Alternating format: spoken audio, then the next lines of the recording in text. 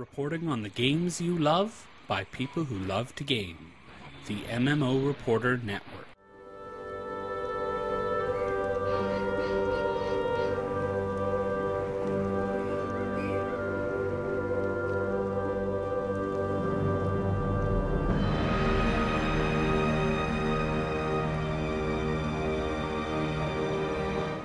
Greetings, friends, and welcome to Episode 3 of the Game Diplomat Podcast, a bite-sized show about great games you might have missed. I'm your host, Josh Augustine, and today I want to tell you about how I delved into the dark depths of madness in search of treasure, monsters, and my family's lost legacy. You see, it all happened in the Darkest Dungeon, where you send expeditions of adventurers into Cthulhu nightmare dungeons, hoping they can defeat the enemies and bring back loot to your haunted estate, so that you can upgrade it and provide better resources to conquer the next dark dungeon. And yes, there actually is a final Darkest Dungeon, and it's gnarly. Darkest Dungeon is a gorgeous turn-based strategy game where you take adventurers through procedurally generated dungeons to search for treasure, battle monsters, and hopefully evade traps. It's created and published by Red Hook Studios and released on Steam in January 2016. It was available in early access for about a year before then, and actually I think it's one of the best examples of an early access game done right. They've been extremely open with their development, careful about balancing their vision for the game along with community requests and feedback, and been doing really big content updates really frequently. It's been really great. So well done, Red Hook. Alright, so here's how it works. Adventurers show up at your hamlet every day, and you pick 4 of them to put into a party and send into a dungeon.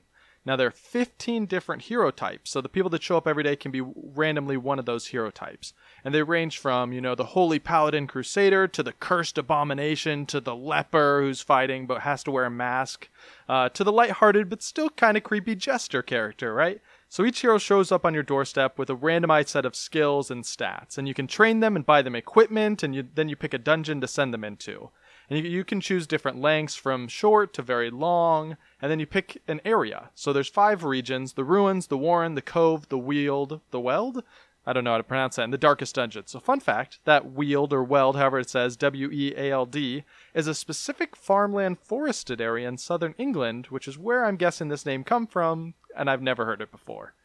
So each dungeon type has different enemies in it. So the Warrens are filled with super gross pig people, the Cove are fish people, and the Weld is filled with disgruntled English peasants. I mean, gross mushroom plant monsters. Yeah, that's a better Cthulhu monster.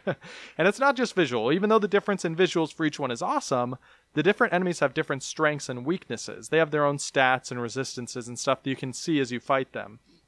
So for example, skeletons can't bleed, so your bleed-heavy team comp won't work well in the Ruins, so you know that going forward, so you plan your strategy around where you're sending your teams. So you've built your team. Now the last thing you do before you send them into the dungeon is you buy them supplies. And this is where you can choose. Do you want to be stingy, not give them a lot of supplies and hope they can make it on their own, or maybe you don't care if they make it on their own, right? Or do you spend a lot of money on supplies up front, so they have things like torches to keep it lit, shovels to break through barriers, bandages if they get bled, food if they get hungry.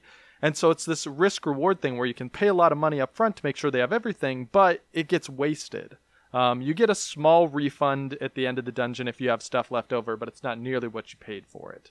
So then you send them into the dungeon. This is where it gets hairy, right? Each dungeon is randomly generated. So the levels are basically tile-based hallways where you walk down that hallway and then it connects to either other hallways and rooms. And each tile in the hallway can have a thing on it, like a treasure chest, a trap, a cave-in that you have to dig through, or monsters. And then you can choose to interact with the things that you walk by. Usually, stuff like monsters are going to interact with you, whether you like it or not. But if you spot a trap, you can try and disable it before you get there. And if you find like a weird bookcase, you can choose whether you want to read the books on it or not, which is just likely to scar your person mentally as it is to give them a buff or be filled with gold or whatever.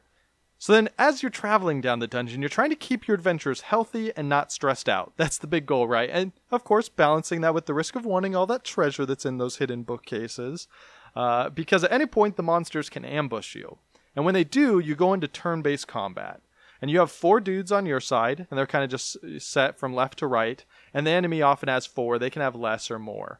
And then based on each character's speed, they take turns. And they can use 1 ability per turn. Shoot their gun, heal an ally, swipe at an enemy, move positions. And moving positions is actually really important because a lot of abilities can only be used, like, for example, when your character is at the front of the group, or it can only hit the enemy that's at the back of the group. So you take turns battling it out, trying to outsmart your opponents and beat them. And then every dungeon you go into has a specific quest that you're trying to complete to get big rewards at the end. And you can flee early if you want to, but you don't get the big rewards. Some are story-driven and they spawn special bosses or loot inside the dungeon for you to find, but you can also just run generic dungeons, just kind of farm on dungeons, where you get explore 90% of rooms or defeat all combat encounters. And then as soon as you're going through the dungeon, you accomplish that quest, you get a big notice. You can choose to leave or stay and keep going if you're feeling risky. So if it sounds fun so far, maybe a little, spooky for you, here's the thing you need to be okay with if you're going to enjoy this game. You won't always complete that quest because things will go wrong. Often. This game doesn't hand out gold stars to everyone. There's no participation medals. You have to work for your win. Your adventurers can die, and it's permadeath. If that crusader that you've put a ton of gold into upgrading and training and buying the best gear, if he dies, he's gone for good. So it adds a whole new level of pressure to every dungeon run. When do you want to decide to cut bait and run, right? Is it worth the risk of trying to explore just one more room to complete that quest when you're out of torches and it's pitch black? I mean, it could just be an empty room filled with treasure chests for you to loot and get tons of stuff. But it could also be a horrifying tentacle monster that's going to devour your whole group. Right, so of course the solution early on, if you have the stomach for it, is to use adventurers like disposable loot grabbers. Invest as little as possible into them and let their bodies pay the price for dungeon delving as you reap the rewards. But no matter how you get the loot back to your base, and one adventurer needs to get out of the dungeon alive or you get nothing, you can use that loot to upgrade your camp. So this is the permanent progression in the game, because you can upgrade your heroes and stuff outside of them, but if they die, they're gone. But the camp is never destroyed. So your camp is filled with a bunch of useful buildings you can use to, recruit new adventurers, boost the skills on your adventurers so their combat skills are more powerful, give them more training so they have better base stats, or you can kind of heal them after battle. And over time, your big picture goal is to build up an army of reliable adventurers. You can have, I think like right now I have 25 different people on my roster, adventurers, and then as they die, I replace them with new guys from the wagon, the stagecoach that comes in every day. So you want to build up an army of leveled up dudes that you've trained, you've put weapons into, you've put a lot of gold into making sure they're healthy, happy, and good at fighting, so that you can go into the higher level dungeons and conquer them there and beat the really big monsters.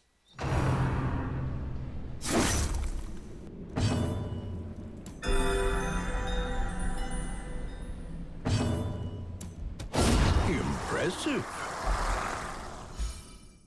So that's the basic premise of the game. Let's talk about 7 specific reasons why you should play it right now.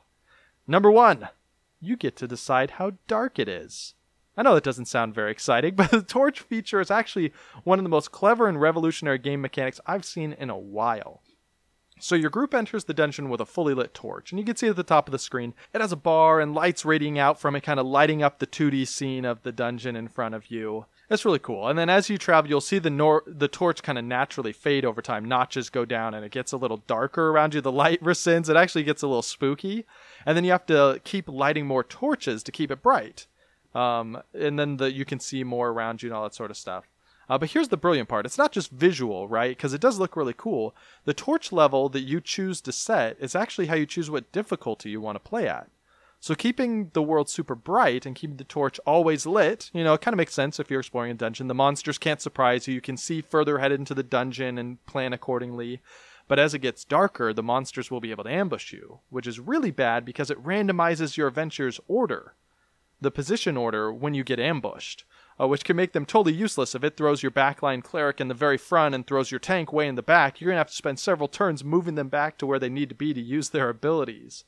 And it lets the enemies attack first, guaranteed. On top of that, if it gets darker, your heroes will get stressed out and lose their sanity more quickly, which is bad. We'll talk about it in a little bit. And monsters deal more damage. So you're thinking, why would anyone let it go dark? Is this just a masochistic, show-off mode? But here's the trick. When it's dark, the monsters drop more loot. A lot more loot. And so it's this really interesting trade-off, especially once you start getting into combat abilities that are affected or can affect the torch level, right? So if you have clerics, the holy kind of healers in there, they may raise the light level when they, call down a beam of light to smite their enemies. But if you have a cultist in your team, their spells may lower it. And so it won't always be your choice. Sometimes bosses will blow out the torch when they show up. And so automatically you're at the disadvantage. There's a lot of really cool mechanics to do with it. But overall, though, it makes the game just super accessible and customizable for different people. Because personally, I'm really low risk. I hate losing my adventurers. So I buy them tons of torches. I give them tons of torches, tons of food every single time they go into a dungeon. And I keep the lights maxed out all the time. I don't really care that I don't get as much loot. I'm just happy they're safe and can return home. That's what I want. But someone can make the game super hardcore, kind of live life a little more on the edge by only playing in the blackout light level. And that's where you'll crit a bit more, they'll crit a lot more, and you can get a lot more loot and power level their town faster if they're good enough. But me, I'm happy to take the stress-free and slow and easy way. Alright, reason number 2. Your people can go crazy! Actually, a lot of things can happen to them other than just going crazy, but that's the most fun. So delving into a nightmare monster dungeon is dangerous. That sounds about right. And that was kind of the whole premise the Darkest Dungeon was built on. They wanted to build a really dangerous, punishing dungeon crawler game. So during a dungeon run, each adventurer has 2 bars, health and stress. If they lose their health, they die. Pretty straightforward. But if they get too stressed out, if that bar maxes out, they'll hit a critical moment and have a crisis. And they can either rise to the challenge and overcome that crisis, and they'll get a huge buff. They'll get like stalwart or fortuitous or whatever, and some cool adjective that makes them sound really powerful. And they'll just be like super powered for the rest of the dungeon. But more often, they're going to crumble under the pressure and get a big negative personality trait like abusive or selfish. And these aren't just words that give them stat debuffs. They actually act like whatever they are. So selfish adventurers may refuse to heal other characters when you tell them to. They'll say, no, the spell is for me. Or they may charge ahead and take another character's turn and do whatever they want. So you're like, oh, cool, my healer's coming up next. This is going to be great. I'm going to heal my guy. And suddenly your jester, who's selfish, rushes forward and just stabs somebody. And it's like, no, this is my turn. And suddenly you don't get your healer's turn. And it's really just surprising. And so abusive characters, the other one I said, they will insult their allies. And they'll just tear into them, right? If their ally misses an attack or doesn't do a good enough job, they'll just start insulting them and making them feel awful. And of course, that stresses out everyone else, which causes them to crack sooner too. And then if the stress bar gets double filled, so the first time it filled, you get the crisis. The second time it gets filled, they will straight up have a heart attack and die, which is pretty crazy, and will also stress out your other characters and can have this horrifying domino effect right before you kill a big boss that you've been fighting forever to kill, and now you have to start over because those adventures are all permanently dead, and you wasted all this... I'm sorry about that. As you can see, my adventurers weren't the only ones traumatized in the Darkest Dungeon. But the other big personality thing is quirks. Let's talk about quirks, because these are more fun. Every time a big moment happens in a dungeon, there's a chance your adventurer will get a quirk. It's just a little small personality trait that affects them and sticks to them over time. Some are pretty fun, like Bad Gambler, which can cause them to lose more money than usual if you send them to chill out in the tavern. And some restrict what activities they'll do to relieve stress. Like God-fearing adventurers will only pray when they'll return to town. They refuse to do anything else you try and send them to do, instead of drinking in the tavern, visiting the brothel, or whatever else. And then other quirks affect combat, like Night Owl gives them a speed boost while it's dark, and Kleptomaniac will cause them to steal treasure from your party during an adventure. I'm not kidding. You'll see loot in a bag, and he'll just rush forward to be like, that's mine. And then you never get it. He gets it, and it's his. Which is simultaneously infuriating and incredibly hilarious. And these are the sorts of things that make the adventurers feel like real people. They're interacting with you, right? They're making their own choices. You're not the omnipotent boss here. So while on their crazy, dangerous spelunking escapades, adventurers can also get diseases, like rabies or scurvy, which hurt their stats. But luckily, you can choose to redeem or heal all your adventurers' quirks and diseases when you get them back to town. If you want to spend the gold. You can send them on activities to the church or tavern to lower their stress. You can send them to the asylum to remove their quirks or diseases. But all these things cost a lot of money, and sometimes you're short on cash, so you're tempted to just throw them away. Broken minds and broken bodies discarded after they fought for you. Soulless wanderers, devoid of purpose or sanity, cursed to wander the estate grounds, dreaming of vengeance against the cruel caretakers who abandoned them in the dark emptiness of the unknown. You know what? I'll just get it out there. Gwendol the Grave Robber. I'm really sorry about that. I had to just ditch her last night. It was unfortunate, but I would have gone bankrupt. And they had a lot of problems going on. I know I kind of caused the problems by sending them to the dungeon, but I just couldn't afford it. They had to go, I'm sorry. There was a new grave robber fresh off the stagecoach ready to take their place. I'm sorry, Gwendol. I feel a little bad, but not too bad. All right, reason number 3. The Ancestor, who narrates everything that happens in the game, is one of the best narrators I've heard. It's so cool. Just listen to some of these clips. The way is lit. The path is clear.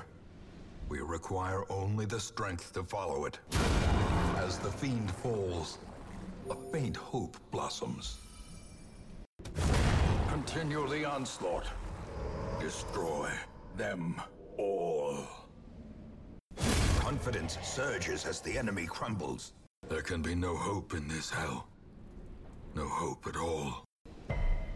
And now the true test. Hold fast, or expire. More blood soaks the soil, feeding the evil therein. All right, reason number 4. Hero builds. So heroes show up on your doorstep with random abilities and stats, like I said, but there's tons of room to upgrade them, change their abilities, outfit them with sweet gear over time if you survive long enough. Now, there's tons of unique gear in the game for each class, and there's some really clever ways to use them. Like the Occultist hero has this super powerful heal, but it leaves a bleeding damage over time effect on your ally, and so that's no good. But you can give him equipment that reduces his chance for bleed effects. Which is normally a bad thing, right? Because normally you're putting bleed effects on the enemy, but here it actually makes him a better healer. So there's just little tricks like that, and there's many ways to build a hero. There are 15 total, and I've put in over 50 hours into the game. I feel like I've barely even scratched the surface. Reason number 5, team builds. It's not just about making each character cool, right? It's finding ways to build interesting groups of 4 adventurers who work well together. And there's many cool ways to combo class abilities, and a lot of abilities are just kind of okay on their own, but when you find ways to make them work together, they're super good. Like the Antiquarian, who's like this kind of artifact-seeking person, has a Protect Me ability that forces an ally to take any attack sent her way and gives them a protective buff to help out. And that's okay on her own, but she's not really a big DPS thing, so it's not going to win you fights. But she can toss that buff onto a Highwayman, who can activate his own ability, which automatically counterattacks anyone who attacks him for the next few turns. So suddenly redirecting attacks to him gives a huge payoff because he gets these huge attacks anytime anyone attacks him. And that's just one kind of very simple example. There's over 100 combat abilities currently in the game, so there's lots of different combos to discover, and you feel like a total genius when you figure one out. All right, number 6, the bosses. Now, I can't believe we've actually gotten this far, and I haven't talking about the bosses yet. They're super creative and have tons of unique mechanics that make them like puzzles you have to figure out and solve on the fly, or maybe your second try, or third try, or fourth try if it goes poorly. For example, let's just run through a few of the cool ones. The hag has a big cauldron on her side, and she'll throw your adventures into it, cooking them over time. Just one at a time, she'll cook them. And you have to attack the cauldron to tip it over to release them. And the Brigand Pounder is this massive cannon that has soldiers around it. And you have to kill the matchman, who's the guy holding the match near the fuse, every turn, or else he's going to light it, and it's just going to blow up your whole party. It's going to be really bad. But every time the cannon's turn shows up and the matchman doesn't exist, he'll summon reinforcements and the matchman will come back. So the whole fight you have to balance this, keep this balance between destroying the cannon and making sure it never gets fired by the matchman. It's fun. And the Swine Prince is just this horrible, massive monstrosity with a cleaver that takes up 3 character positions. He does huge hits, and his sidekick, this little scrawny pig man in the back, will casually tell him to target specific members of your party. Fair warning. You're going to be so tempted to kill that little pig man because he's so annoying, be like, yes, kill your healer. Yes, kill that guy. Yes, kill him. But every time you hit the tiny pig man, the Swine Prince gets angry, does this huge retaliation hit, which I learned the hard way the first time. So it's fun because you go to these boss encounters not knowing what to expect, and you can kind of guess, okay, the matchman's going to light the cannon, but you don't know how bad it's going to be if he lights the cannon. So you kind of have to figure out what's happening and develop strategies on the fly. All right, number 7, the spooky, gorgeous art. This game is just glorious. It's a super stylized version of cartoon gothic horror. It's 2D, so you're looking at it from the side most of the time. But it does like zoom-ins and close-ups when they do their abilities, especially if they get like a crit or something like that. It might sound kind of a little weird style, but it's it's just really cool. It's a mix of dark and spooky things with fantasy-style combat with magics and swords. It's almost like a comic book Diablo vibe, I guess, is maybe a good way to put it. So please just go check it out on our site so you can see what I'm talking about. Just exploring the dungeons and looking at everything is exciting. So if that game sounds fun to you, and I hope it does, you can buy Darkest Dungeon for $25. There's links on GameDiplomat.com along with everything else we talked about here, plus a video of me playing through the game so you can check it out before you buy. And this video, like the first few episodes, is a little older. It's probably from about 5-6 months ago. So there's some new stuff in the game that won't be in the video, but you'll get the basic gist of what's going on. Or even better than buying, you can get it for free right now. Red Hook Studios sent us 2 keys to give away on the show. Well, thank you very much to them. And you can win one. All you have to do is answer this trivia question. And if history is any precedent, all you have to do is guess an answer to this trivia question. You don't even have to get it right to win, because we haven't gotten many submissions so far. Here's the question. Which of these is not a quirk that your adventurer can get in Darkest Dungeon? So remember, these are the things that happen and affect the way that they act. Nymphomania, Stress Eater, Faithless, Clumsy, or Somniphobia. Email or tweet your guess to me. Links on GameDiplomat.com to find out ways to contact me. Send it any way you like. I'll make sure you're included in the contest. And the correct answer to last week's trivia question about Party Hard's unlockable characters was Vampire, which doesn't exist in the game. I think they missed out by including him. A cool horror trope they could have included. So congratulations to Dylan, the only person to answer correctly, and to the 2 Robs, the only other people who sent in guesses. And since we had 3 codes, everybody wins. And also, Rob was also the first person to rate us on iTunes, so thank you, Rob, for doing that. That helps other people find our podcast when searching on iTunes, so they can listen and join. So Dylan and both Robs each get a copy of Party Hard on Steam. It's a fun stealth strategy game with some dark humor. You can find out more about it on episode 2 of Game Diplomat.